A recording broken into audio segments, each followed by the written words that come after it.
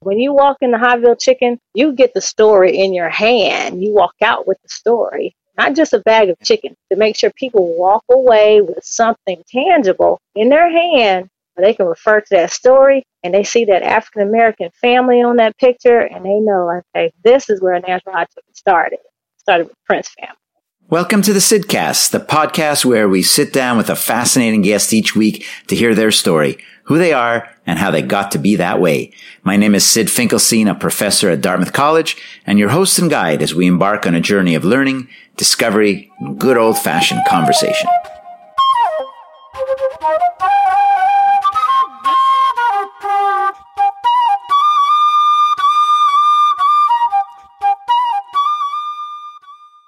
Almost exactly 100 years ago, my mother was born. She grew up in Europe, in Poland, in a family that was quite poor, but very loving. Central to her family, and this was true for me as well, throughout my life, is food. My brothers and I were hearty eaters, to be sure, and we seemed to be talking about food all the time, what we ate, what we're about to eat, what we're going to eat, what we want to eat, and as often as anything else. And it turns out that we keep talking about that whenever we get together. My daughter, while a much healthier eater than I was at her age, by far, is also a foodie. Now, not a foodie in the Michelin 3-star mode or the latest cool place that just opened, but in a more basic, fundamental way. The way that people live in everyday life, where quality and people matter. Maybe that's really what a foodie is. And maybe as COVID has made it so difficult for all of us to go to new restaurants, actually to go to any restaurants, and instead we've been cooking up a storm at home, and baking up a storm at home as well. The definition of what a foodie is may actually change. It might change to the food we know and remember as we grew up, and as our parents grew up, and how those recipes and ideas get passed along through the generations. Maybe being a foodie is not getting the latest, greatest new thing, making something, even if we change various ingredients to our preferences, something that someone in your family made 25 years ago or 50 years ago, that's really what it's all about. Maybe that's what a foodie is. And I really like that idea. You know, the more I think about it, the more I like it. And this is from someone who has really gone out of his way. I've gone out of my way for years to find the newest, new, cool place in New York or London, Sydney, Australia, Singapore, you name it. Wouldn't it be interesting if more and more people find themselves returning to a more basic way to think about food? And this is food that's not going to be boring.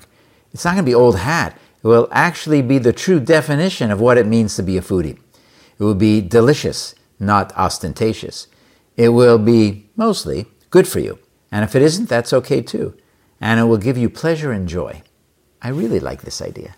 Which brings me to my guest on this episode of the Sidcast, Kim Prince. Have you ever heard of Nashville Hot Chicken? And yes, it's true that this has really become a big thing for foodies over the last few years. You might know the name Prince. It is actually royalty in the world of Nashville Hot Chicken because it was a member of the Prince family that actually first invented the entire dish decades and decades ago. Kim Prince opened Hotville Chicken in Los Angeles, and she opened it not all that long before COVID hit. And how did she respond? How did the community around her respond? How does it make her think about the business and her future? We talk about all these things, but we also talk about the legacy and history of her family and her family's role in her restaurant and historically as well. This is a story about a woman who, after doing different things in her career, has really gone back to her roots, her family's roots, and brought Nashville Hot Chicken, the genuine, real, authentic Nashville Hot Chicken, to LA.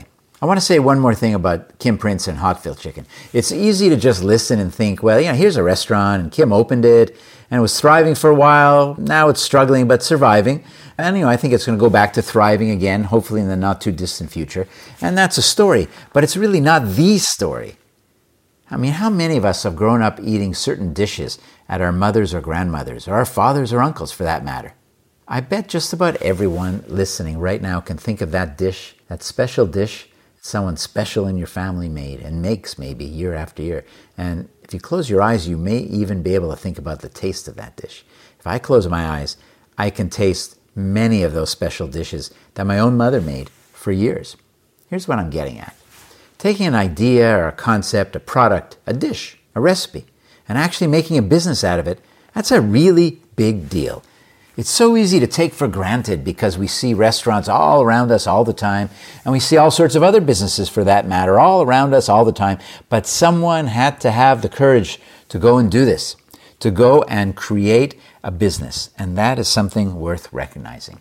Now, in this case, Kim Prince and Hotville Chicken, she's continuing a family legacy. In my conversation with Kim, I didn't detect any nervousness about that family legacy. Maybe nervousness and concern, about COVID and the effect and impact on the community and her family. Yes, that's for sure. Respect for the challenges of opening a restaurant and running a restaurant successfully, absolutely. But not actually a great deal of worrying that maybe some of us might have when we take on a family heirloom, if you will, and expand it in a public way where anyone can see success and failure. Once again, I'm just so impressed with entrepreneurs who think about risk differently than most other people. Okay, that's enough about my thoughts for now. Well, actually, one more thing. One of the best things my mother ever made was potato kegel. It's a kind of potato pie made in the oven with onions, eggs, flour, and of course lots and lots of potatoes. It's kind of a peasant food because the ingredients are, they're basic. They're not very expensive. They're readily available. But the taste, I know that taste and I don't think I'll ever forget it. The taste, the texture as you bite into it, the steam coming out of the pan when it's first served, and that incredible flavor that comes through in every bite, that potato and onion combination with just enough frying in it. What is that flavor? The flavor of love. I'm planning to make this potato kegel in honor of my mother's would-have-been 100th year, using the same oven pan she used, and it will be perfect. There hasn't been a lot of perfection around lately, but when we cook our family's food traditions, we create a little oasis of perfection, made all the more powerful by our need for just such a respite, a perfect respite. Welcome to the Sidcast. Sid Finkelstein here, and I am here with Kim Prince in Los Angeles. Hi there, Kim. Hi, Sydney. It's great to have you on the podcast, and I know we're talking on a Monday because your restaurant is open every day but Monday. What do you usually do when you're not talking to reporters or podcasters on a Monday? Well, I'm glad you asked that. On a Monday, I usually try to at least get an extra hour of sleep, but I do come into the restaurant. I come in and I do a lot of administrative office work. I try not to be here for too long because when customers see that my car is here or that the lights might be on or there's any activity at all, they start tugging on the door and the phone starts ringing. But I do my best to not cook any chicken. I'm not frying. That's very funny. So they see the car and they say, okay, Kim's in town. She's in the restaurant. Let's get some chicken. That's funny. Yeah. Even though they know the restaurant's closed that day because these are probably regulars you're talking about. You have a lot of regulars, don't you? We have a ton of regulars here at Hotville Chicken, but we're a new restaurant still. And we just opened December 17th of 2019 at this location. And people are still getting introduced to our presence here. So there's a lot of people who don't know that we're closed on Mondays, but they're learning. They're learning. You're teaching them. So for people who don't know what Nashville-style hot chicken and specifically Hotville chicken is, could you explain it? Absolutely. Well, Nashville hot chicken, the origins and the story goes back to the 1930s with my family, the Prince family, my great-great-uncle Thornton and his brothers, of whom Boyd Prince is one of his brothers, which happens to be my great-grandfather. These men were very, very handsome, and they had a lot of women that corralled around them. And so as a result of some late-night carousing, my great-great-uncle had a young lady who got back at him for being out a little too late, and she put cayenne pepper all over his fried chicken to get back at him, and he liked it. A sense of revenge. It was supposed to burn his tail, but it actually backfired on her. And as a result of that, they started a business called the Barbecue Hot Chicken Shack in the 1930s. We dated it back to 1936. And so it's spicy fried chicken. It's not a spice that we add to it. It's in it. And that makes all the difference. And Nashville, Tennessee is the capital of hot chicken. Hot chicken is I call it fiery fowl. And it's a blend of the spiciest, hottest peppers on the planet and a concoction and process of frying that is all our own and unique to the Prince family. And there's so many out there that have tried to mimic and duplicate, imitate the style of hot chicken. So Nashville hot chicken is a global thing now. But it started in Nashville. That's what I call it, Nashville, the Garden of Eden of hot chicken.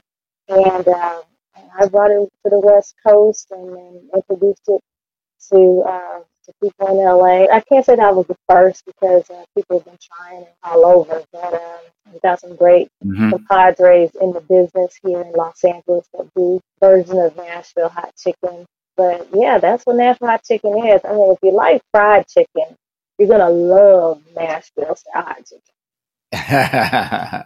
Okay, so crazy hot chicken, and I like spicy food, but I have a feeling this is another level of heat. I mean, people love it. Your restaurant is very successful. The concept and the idea of Nashville hot chicken has been written up in many foodie magazines and websites, and yours as well. But still, I have to ask, isn't it a little crazy to make food so hot that it's like burning your mouth out as you're eating it? I would say, yes, it is crazy to have food that is just going to burn your mouth, just be like a form of pain and punishment. And I think that's what this mistress intended. But keep in mind, you got to have a recipe that's flavorful. And that's what sets us apart. Our chicken is flavorful no matter what heat level you get it in.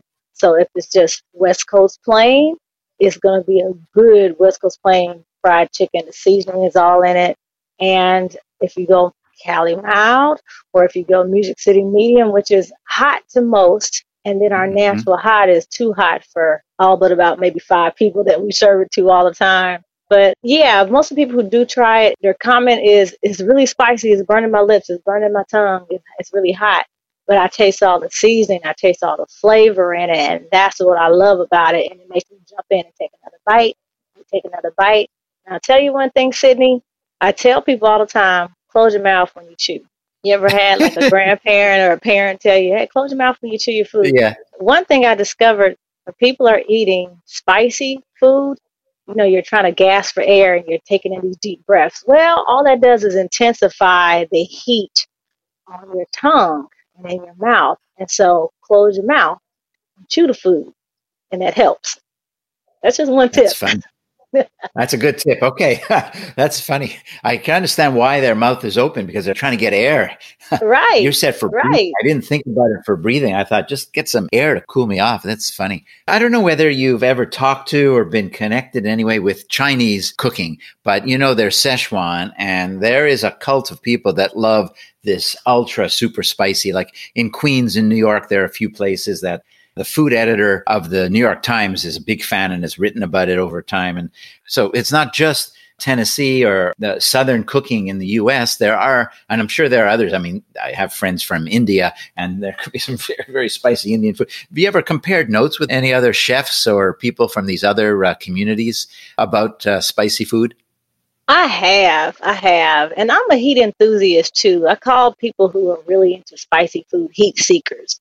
Heat seekers, that's what I call them. And one thing about people that like spicy food and they're looking for the next, adrenaline rush, and they're looking for the next challenge. The difference culturally with different foods like Korean spices and Indian spices is the type of peppers that you use. Now, ours is a raw ground pepper. It's dried and then ground, and then that's when we use it. It's not a smoked pepper. And so I've been trying to study for the last couple of years the types of peppers that we're using. And when I say we, I mean like the whole culinary industry. When we're using different peppers, it's how they treat that pepper. Some peppers are soaked in vinegar and then dried. Some peppers are pulled off the vine and smoked right away without being dried. So it's just different processes. I find that the peppers that we use, and they're very, very hot on the Scoville charts. We've got Ghost and Reaper. I mean, I can name some Scorpion chilies. There's so many peppers out there that are common in all these different types of culinary dishes out there that use spices. But it's how they treat the pepper before they actually cook with it. That's where it differs then. Yeah, that's the difference. At Highville, we don't use any smoked peppers. If anybody who knows how to cook with peppers, they'll understand what that means. It's kind of hard to describe without like doing a demonstration of the different types of Yeah, sure. peppers and No, looking at them. Like that's a conversation in itself. I think we talk a long time about that. yeah, that'll be a good conversation for the nerdy, high-end foodie types, which I'm borderline. I can't cook anything like that, but I love smoked peppers. In fact, first time I ever got, I was in San Francisco. You know, the Ferry Building is this foodie mecca that has just got really great purveyors, and they have a farmer's market 2 or 3 times a week. And there was this guy that came in from one of the farms, and he has his own peppers, and he smoked them. And I bought a little package, and I still, every time I go back there, which has not been for a while, given where we're at in the fall of 2020. But yeah, and I would put them into things like chili or stews or soups, and they'll disintegrate. They won't add the type of kick of kind of raw spice that you're talking about, not even close, but they do add a warmth to it, to the dishes.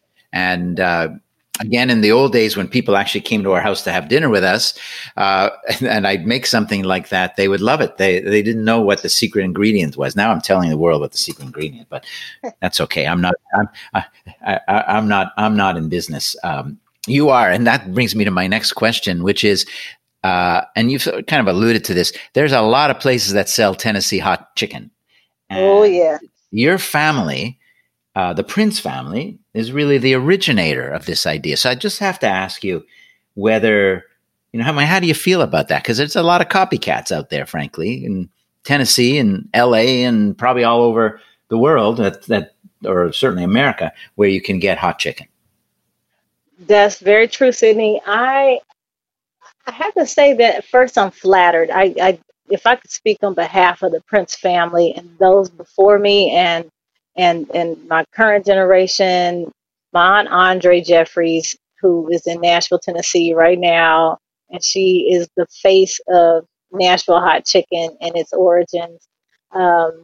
She's my dad's sister, and I have to say that being with her and having that same question posed to both of us, our jaws drop. We have this like moment, like we can't believe that something as a simple dish that was loved by Nashvillians only. It was kind of like their own little secret, and nobody really knew about it. And then for it to be on a global scale now, we're surprised all the time by getting emails and messages in the mail and cards and pictures of all these different places all over the world, literally, that have Nashville stamped on it. And then it says hot chicken next to it.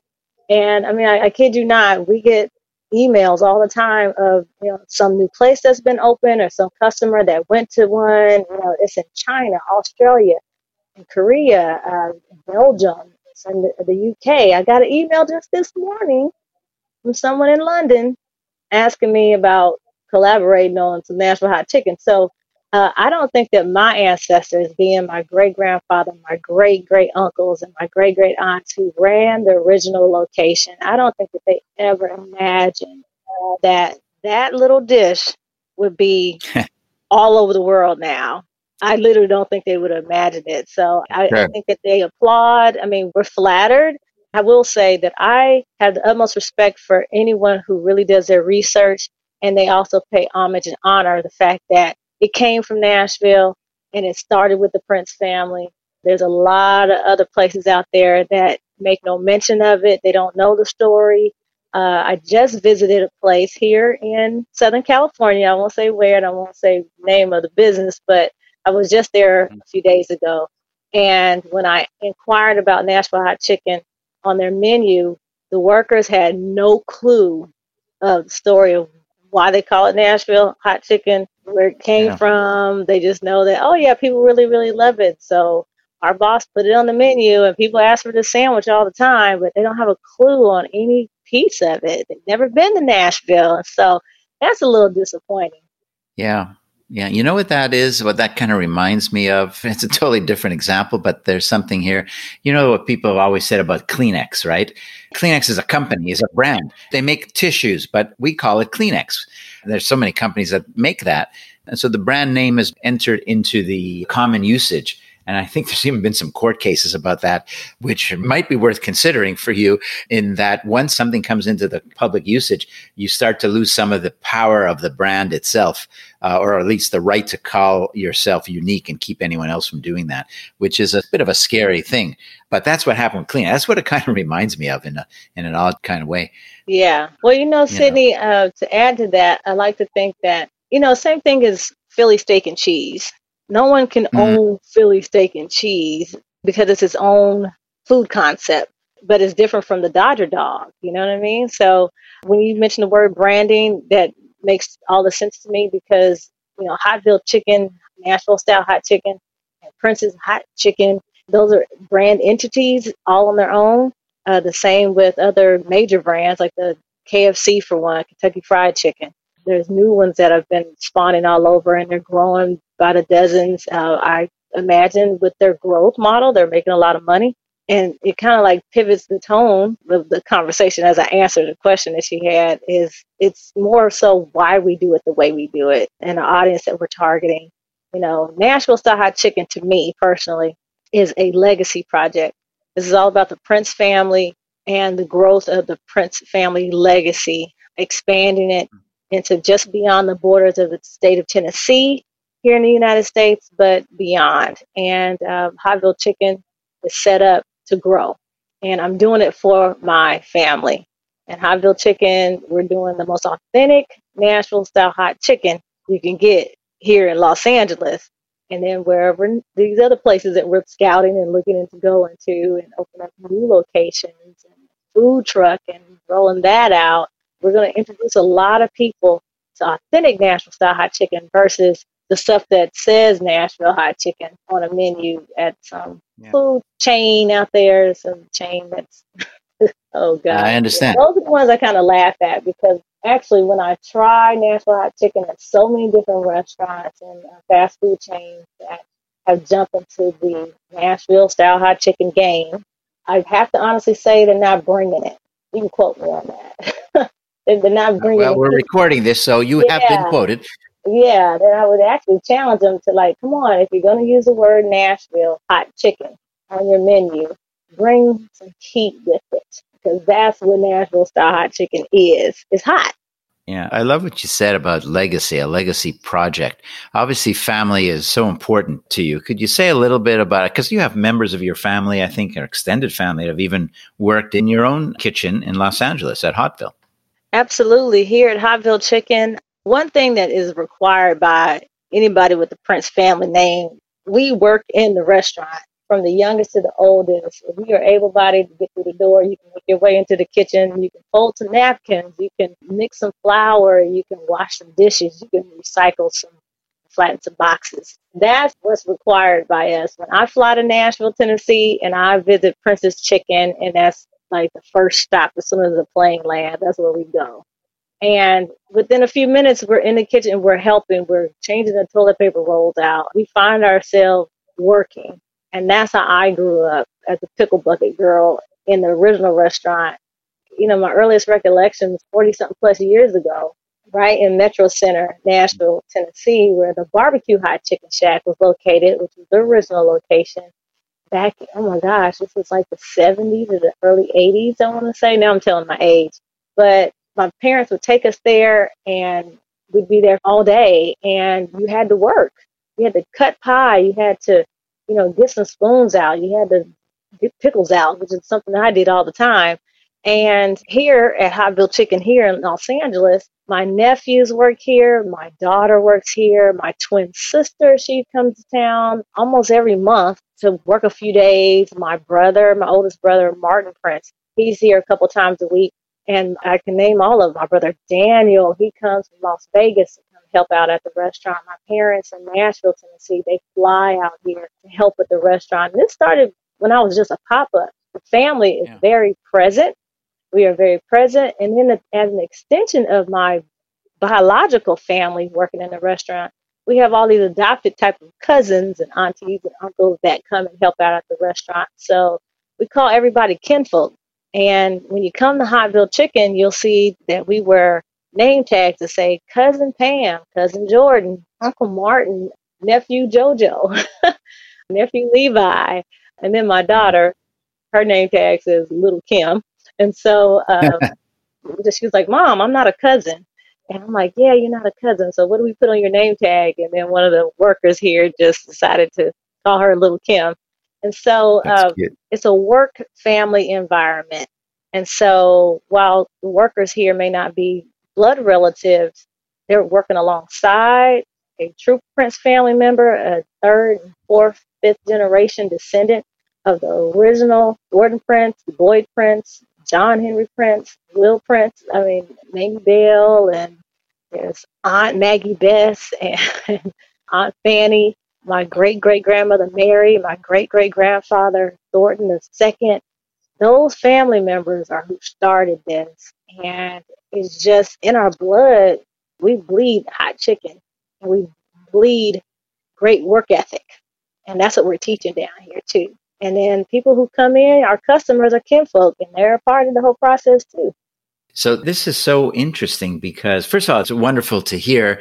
It's a throwback to be sure, but it raises an interesting question because you alluded earlier to, exploring opportunities to grow, and that's part of what you're all about. So as you open up presumably more restaurants at some point in some other cities, and it could be anywhere, and America could be anywhere in the world for that matter over time.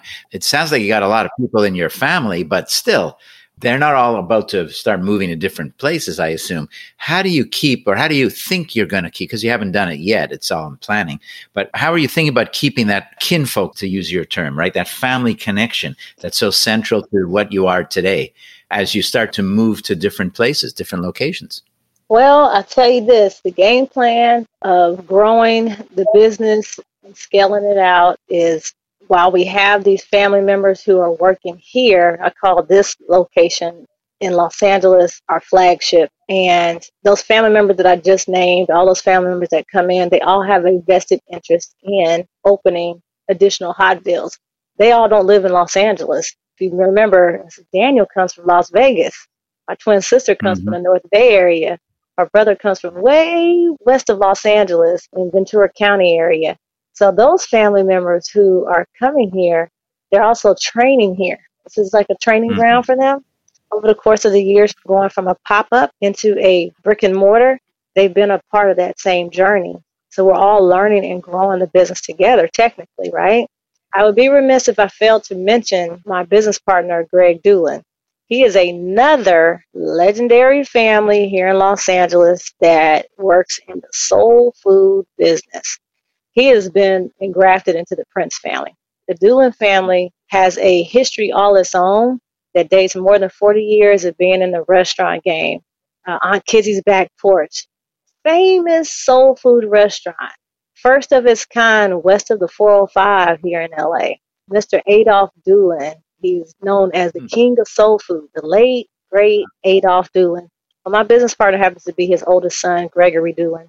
They own Doolin Soul Food and Doolin Soul Food Kitchens.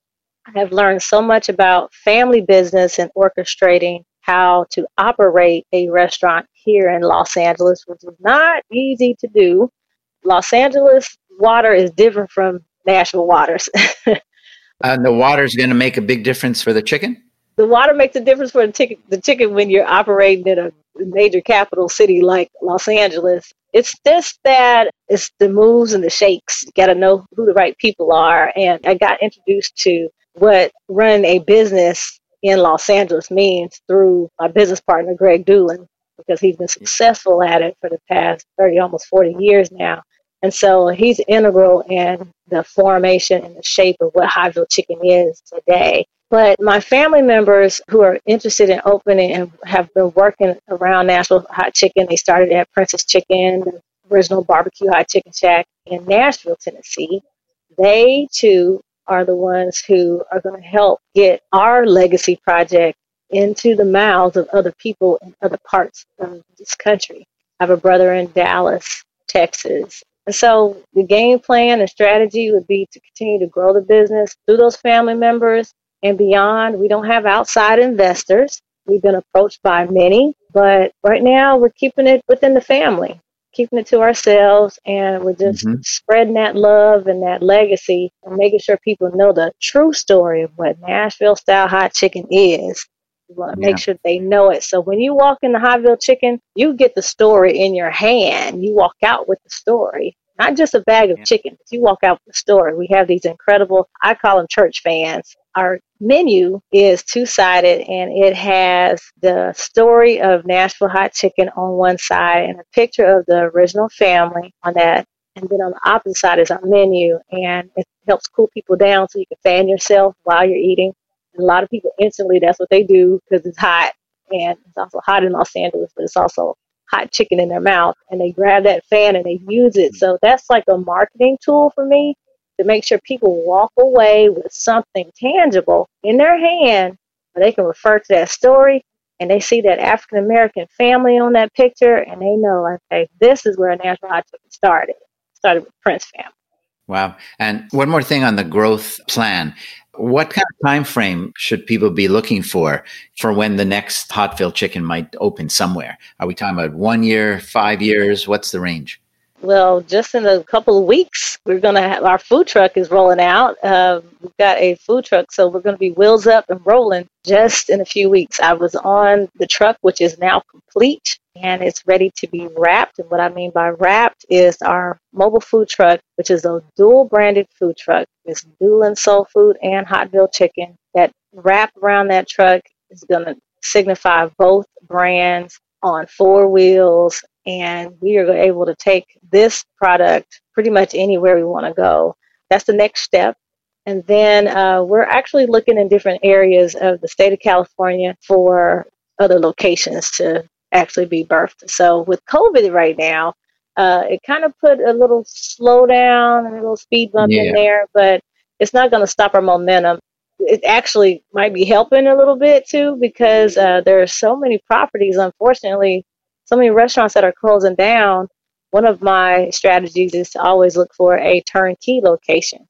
And that's how I found this location. The current location that we're located in at 4070 Marlton Avenue in Los Angeles. This was a former restaurant that lasted, it was built 5 years ago. That business, the former tenant was here for about 3 years or so.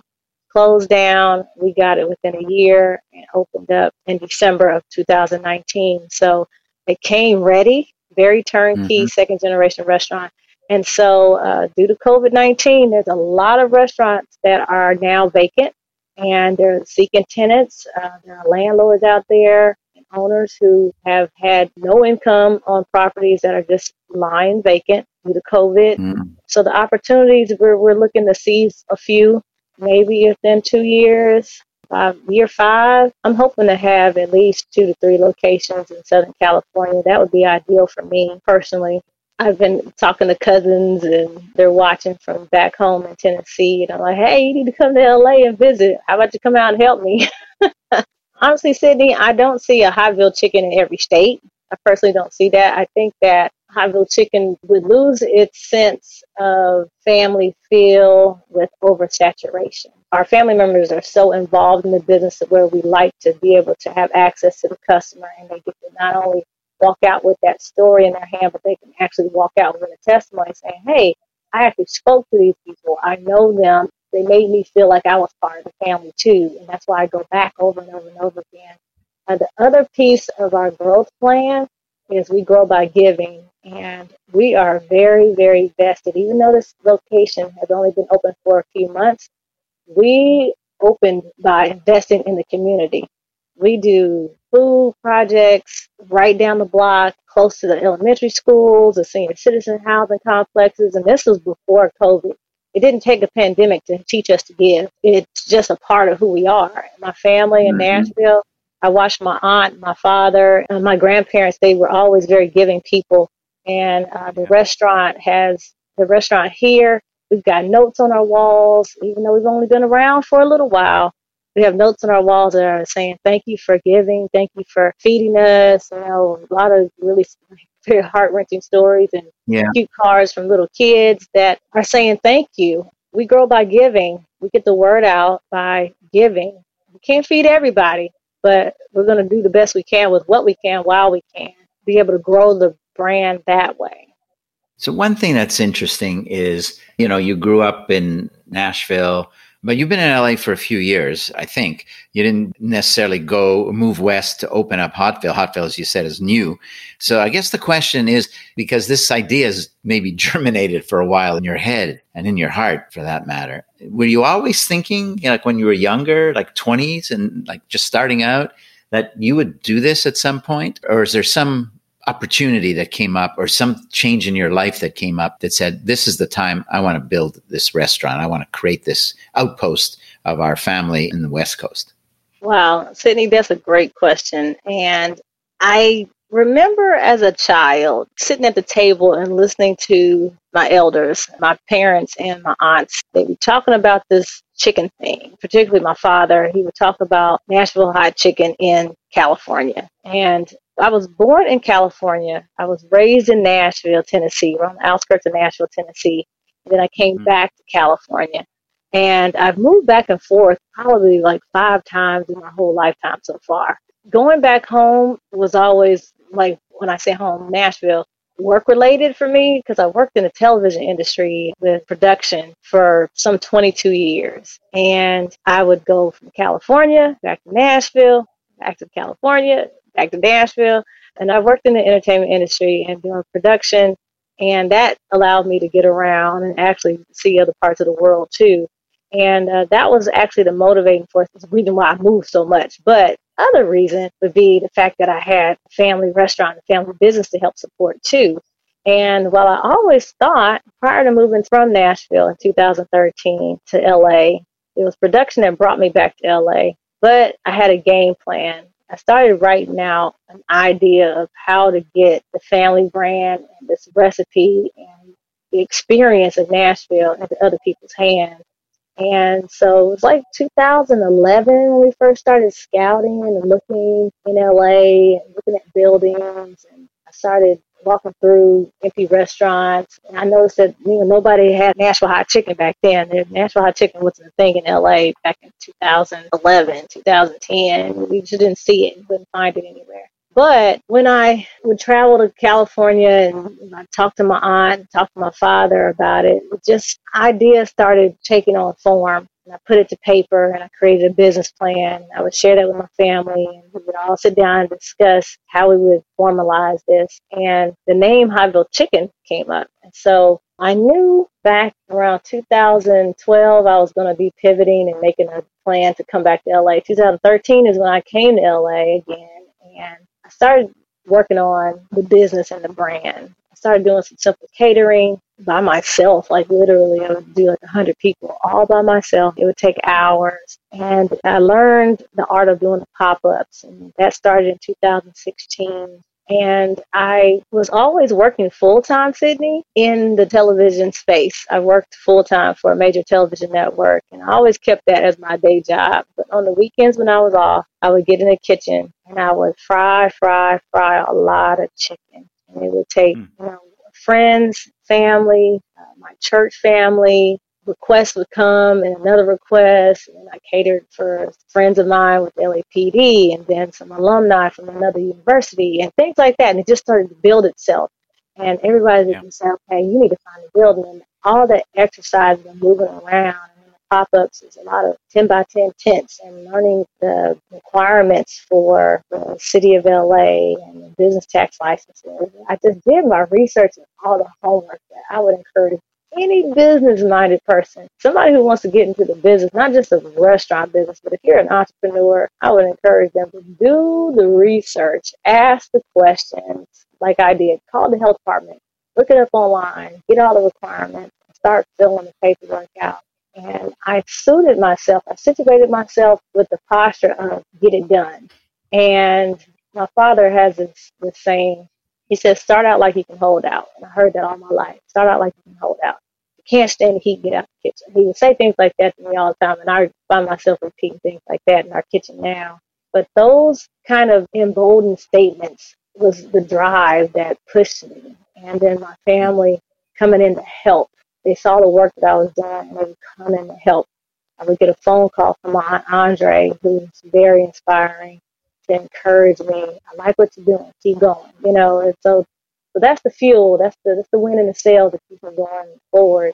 The journey's been great, but I am excited about the opportunity. And I'm more excited about the fact that people have embraced Nashville hot chicken here in Los Angeles like it's their own. And they're connected, and we're connecting with the community. We're able to take this and really sell it. And we're selling a lot of it. But I had to eventually stop what I was doing in the television industry. I had to just like stop working one day. I tried to stop before I put the pause button on so I could focus on Highville. And the network that I worked for, the television network, they were so supportive. They're a catering client of mine too. They were very supportive, and they allowed me to work not just full time, and then I dropped to part time, and they were just like, just come to work anytime. So that kind of support was helpful in getting me to where I am now. And Highville Chicken is everything to me. I plan on retiring doing this. When I was 8 years old, I remember like that pickle bucket. And now that I'm 40 years past that, the pickle bucket is still present. We still use the pickle bucket. And we got quarter piece chicken. And, I'm doing it the way my great-greats did it. And I plan on continue doing that. We've added some new stuff. We've got some new generation type of menu ads like tacos and taquitos. And it's all made with Nashville hot chicken. We've added some new things to the menu that you wouldn't typically get with Nashville style hot chicken in its original form. We do baked beans and some fun stuff like that. Get your taste buds going. One thing you said was so interesting is about hard work. What was that expression again from your father that he would tell you all the time? If you can't stand it, he'd get out of the kitchen, but he would also say, start out like you can hold out. Start out like you can hold out. That's right. Yeah, so what did that mean to you?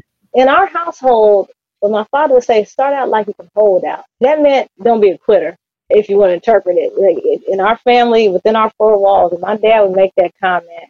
He was a football and a track coach, too. So you can imagine he's like a man with a whistle around his neck. My father, Martin Prince, would make those kind of statements, and it literally meant get up, and if you intend to do something and you start doing it, don't quit. Finish the job, finish the task. Don't come back in this house till it's done. I always heard that. And so no matter what the little simple task might have been, if we were working on anything, if we were to join an athletic team, he literally would say, start out like you hold out. You better finish. You better finish. You better finish. I could hear him saying that when I was on the track and we were running track and field.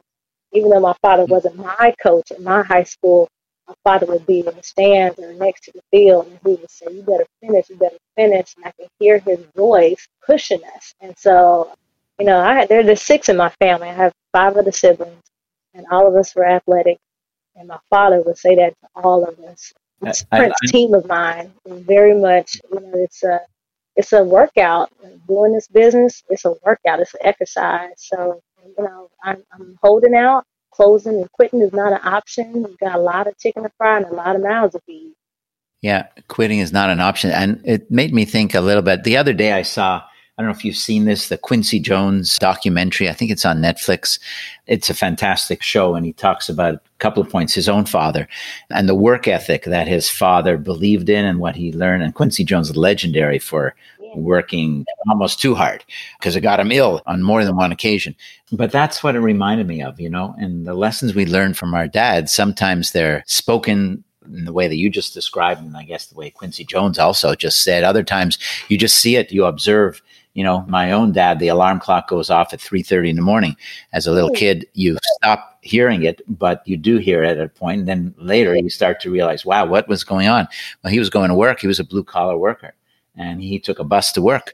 And it took a long time to get to work. And he did it. He did it every single day. And, as you get older, you admire it more than you might, when you're a teenager, and you just don't understand really what kind of sacrifice was made so that we would have a good life. He didn't say anything to me, but I heard that alarm go off at 3:30, and he's passed now a number of years, over 20 years ago, but I'm never going to forget it. And that's another form of teaching and learning and what we learn. So when you talk about, this legacy project and your parents, and it goes all the way back, in your case, the grandparents and great-grandparents, I think it means a lot to people. It means a lot to me personally just to hear it. And I don't really know you other than our conversation, but I think people that have that in them, that depth of connection, it's just a good thing. It's a healthy way to live, but I think it also helps people have more appreciation for what's around them.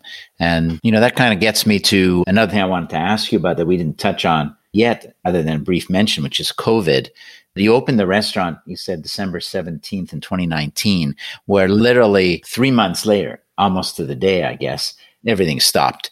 And so my question to you is, the day that you had to close the restaurant, what did that feel like? Just not what you did, but what did that feel like to you? It must have just been very difficult. And you had to think about so many things and so many people at the same time. Can you take us through a little bit about what that was like that day? Yeah, sure. Absolutely.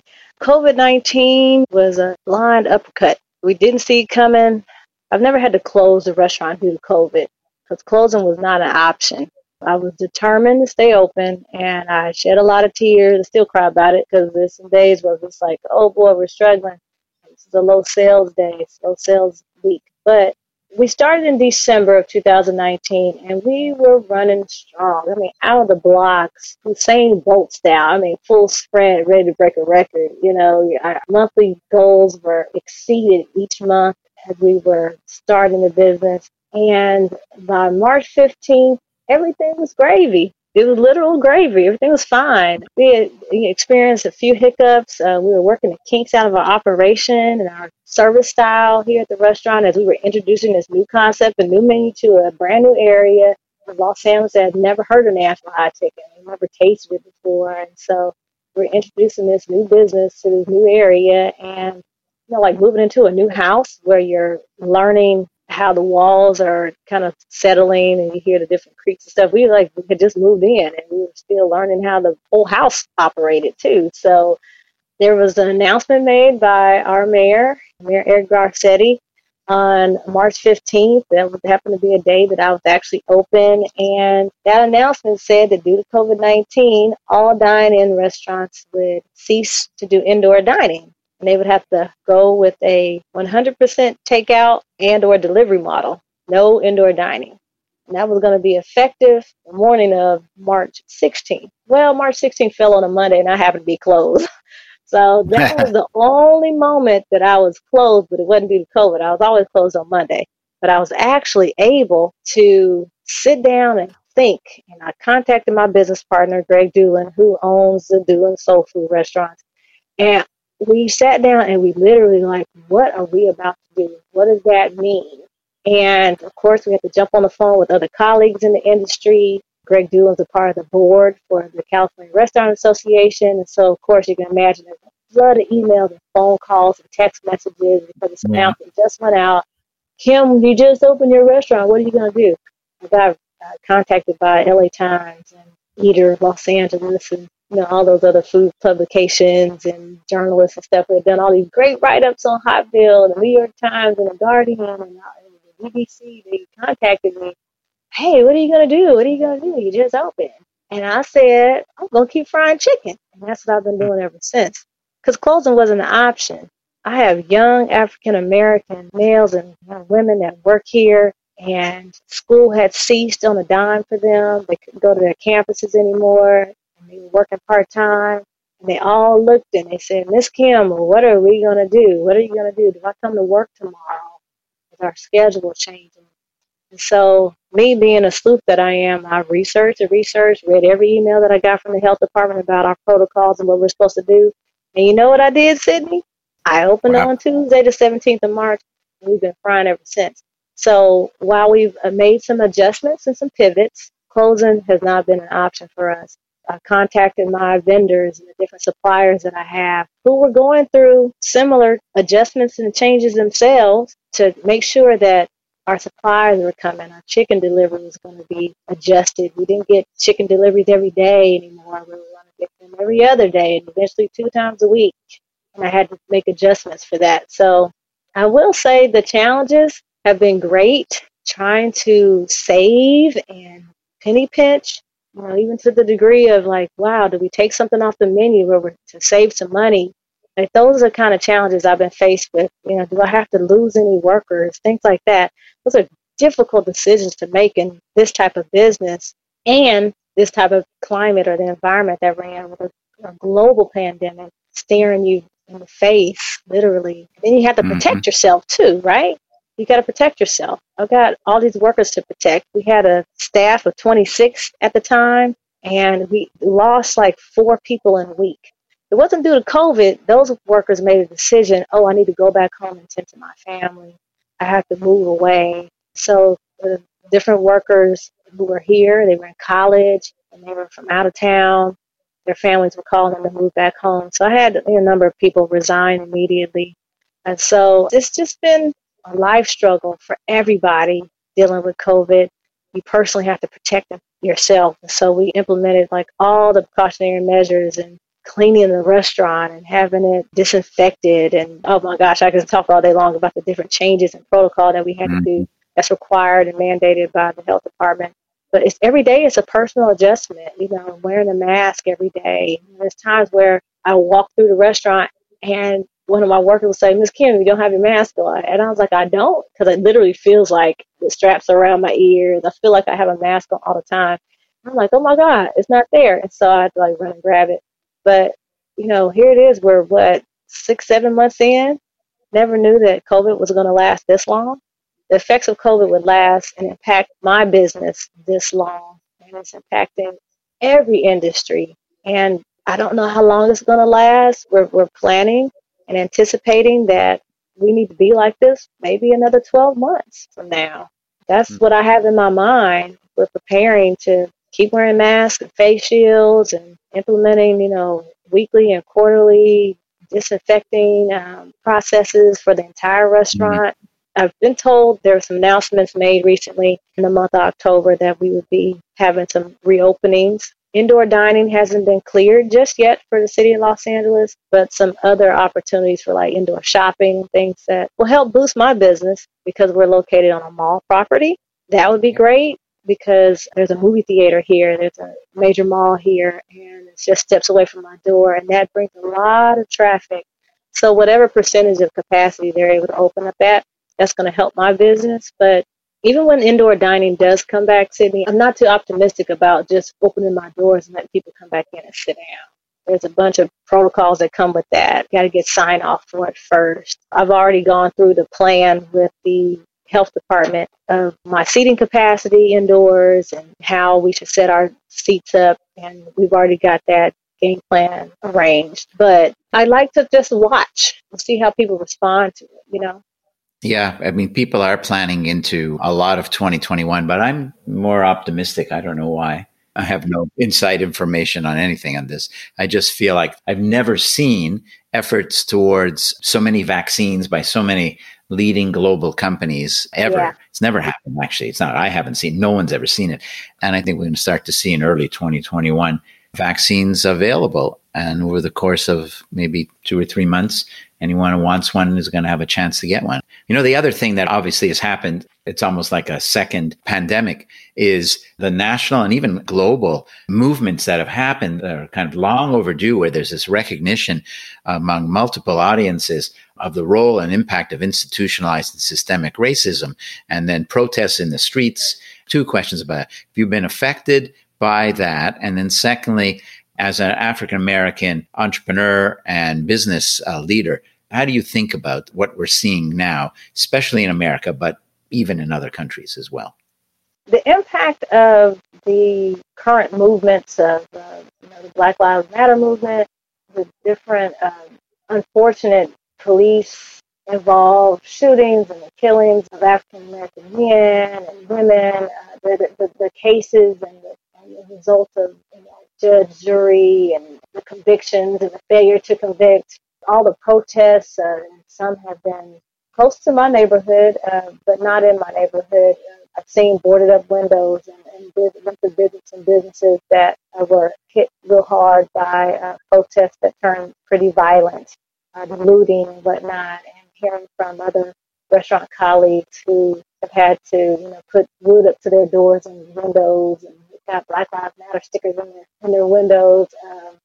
Hot-Boiled chicken hasn't been touched. I didn't worry about people coming through the neighborhood, tearing everything up. Where we're located happens to be where the Rodney King riots of 1992. I don't know if there's a name for that, but the riots of 1992 that hit South Central Los Angeles due to the Rodney King.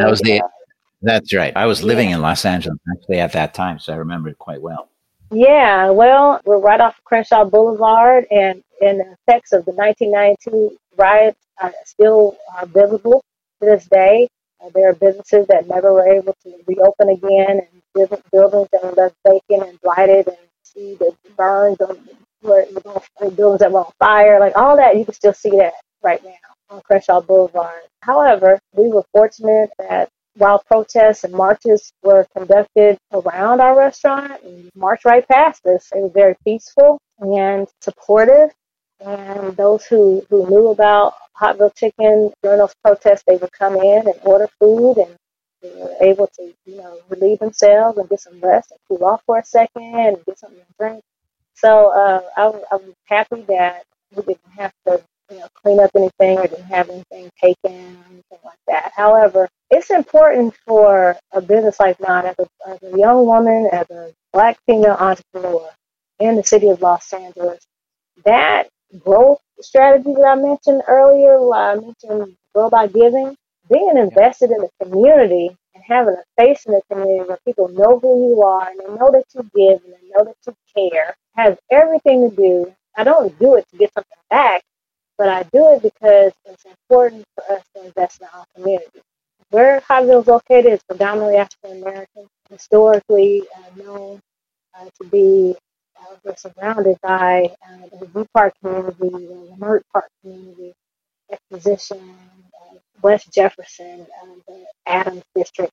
All those areas are predominantly African American.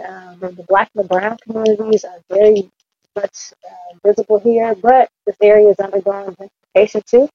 And so the rise of all of these protests and the voice of all the people now, during COVID, even, it's interesting that all of that happened like right now, but it's not a new thing. Mhm. So it means like, systemic racism has been an ongoing thing in this country for hundreds of years.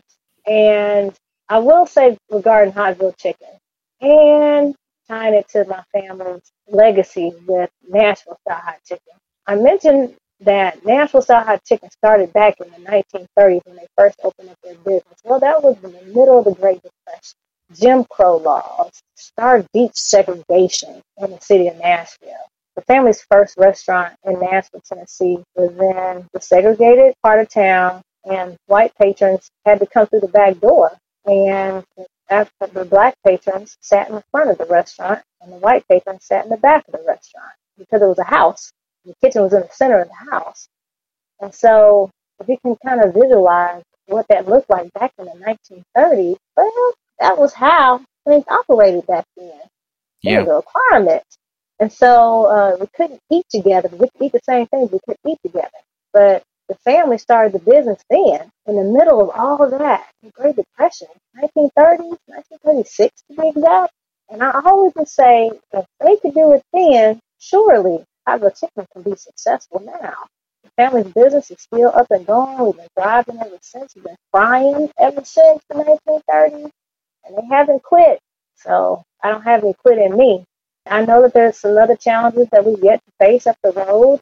We're doing everything we can to stay healthy, doing everything we can to keep our doors open and serve the community. It's more than one ball to juggle when it comes to owning a restaurant. But we're going to keep giving what we can. We're going to keep doing all we can.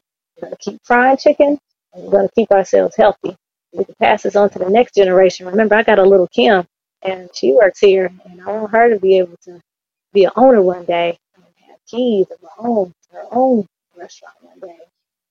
That she's interested in the business, and that'll be the fifth generation Prince moving the ball forward. Yeah. That's what happens when you're talking about legacy. It's a natural thing that you think of, including your own daughter. Thank you for sharing that perspective. Absolutely. A legacy is not a legacy if it dies with you, right? This is actually a big issue for restaurants where the restaurant is known for a famous chef.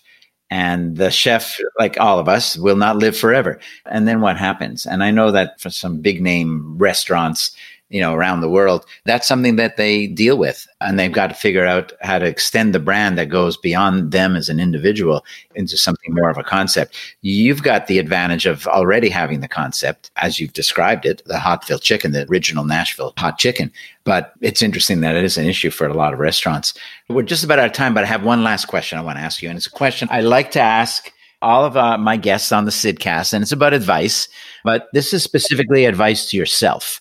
If you could magically go back in time to when you were 21 years old and kind of lean over to the 21-year-old Kim Prince and say, if there's one thing you want to do or not do or think about, there's one bit of advice that I want to give you, what would that be? I've never been asked a question like that before. I would share with myself to keep the faith, stay prayed up, and maybe don't kiss too many frogs. I'm in a wonderful relationship, and I'm in a dating scenario that's a great, great relationship. I love the relationship that I'm in, but I kissed too many frogs along the way, and haven't been successful, haven't been down the aisle yet, haven't gotten married before, and that's something I look forward to doing one day. But I would probably lean over and tell myself to not kiss too many frogs on the journey. Just wait for the right one to come along. He's coming. I'm glad I got him now. Yeah, that's great to hear. That's funny also. Kim, thank you so much for sharing that perspective about let's not kiss too many frogs along the way, but also kind of a very nice ending to our conversation. I'm thrilled to be able to talk to you. I can't wait for you to come up with some mail order system that enables me on the East Coast to get some of that hot-filled chicken. But that's a tough thing to do given how it comes out fresh and hot, and fried food doesn't stay for a long time, I don't think. But maybe you'll come up with some method or some system. I'd love to try that. And if not, I'll get to LA when the world lets me get to LA, and I'll drop by and say hi to you in person and enjoy. I don't know about the super hot version, but I'll enjoy one of them. Well, I think I got you pegged. I'll probably have a Music City medium waiting for you. You just let me know if you like white meat, dark meat, and give me a good old juicy breast quarter or a leg quarter, and we'll have it ready for you. You got to try our Shaw chicken sandwich. We'd love for you to try that and get your take on it. And if you happen to be someone who loves fish, we got amazing fried fish. And we do that at different heat levels too. But I think you probably can handle our Music City medium. Oh boy, the expectations have been raised for me. I'm getting nervous, but I'm also getting really hungry from this conversation. So I better go find something to eat. It won't quite be as good as what you've got, but I'll do the best I can. Kim Prince, thanks so much for spending the time. It's been such a fun conversation. I really appreciate it. Oh, great. Good talking to you too. Take care and be safe out there. Yeah, you too. Take care.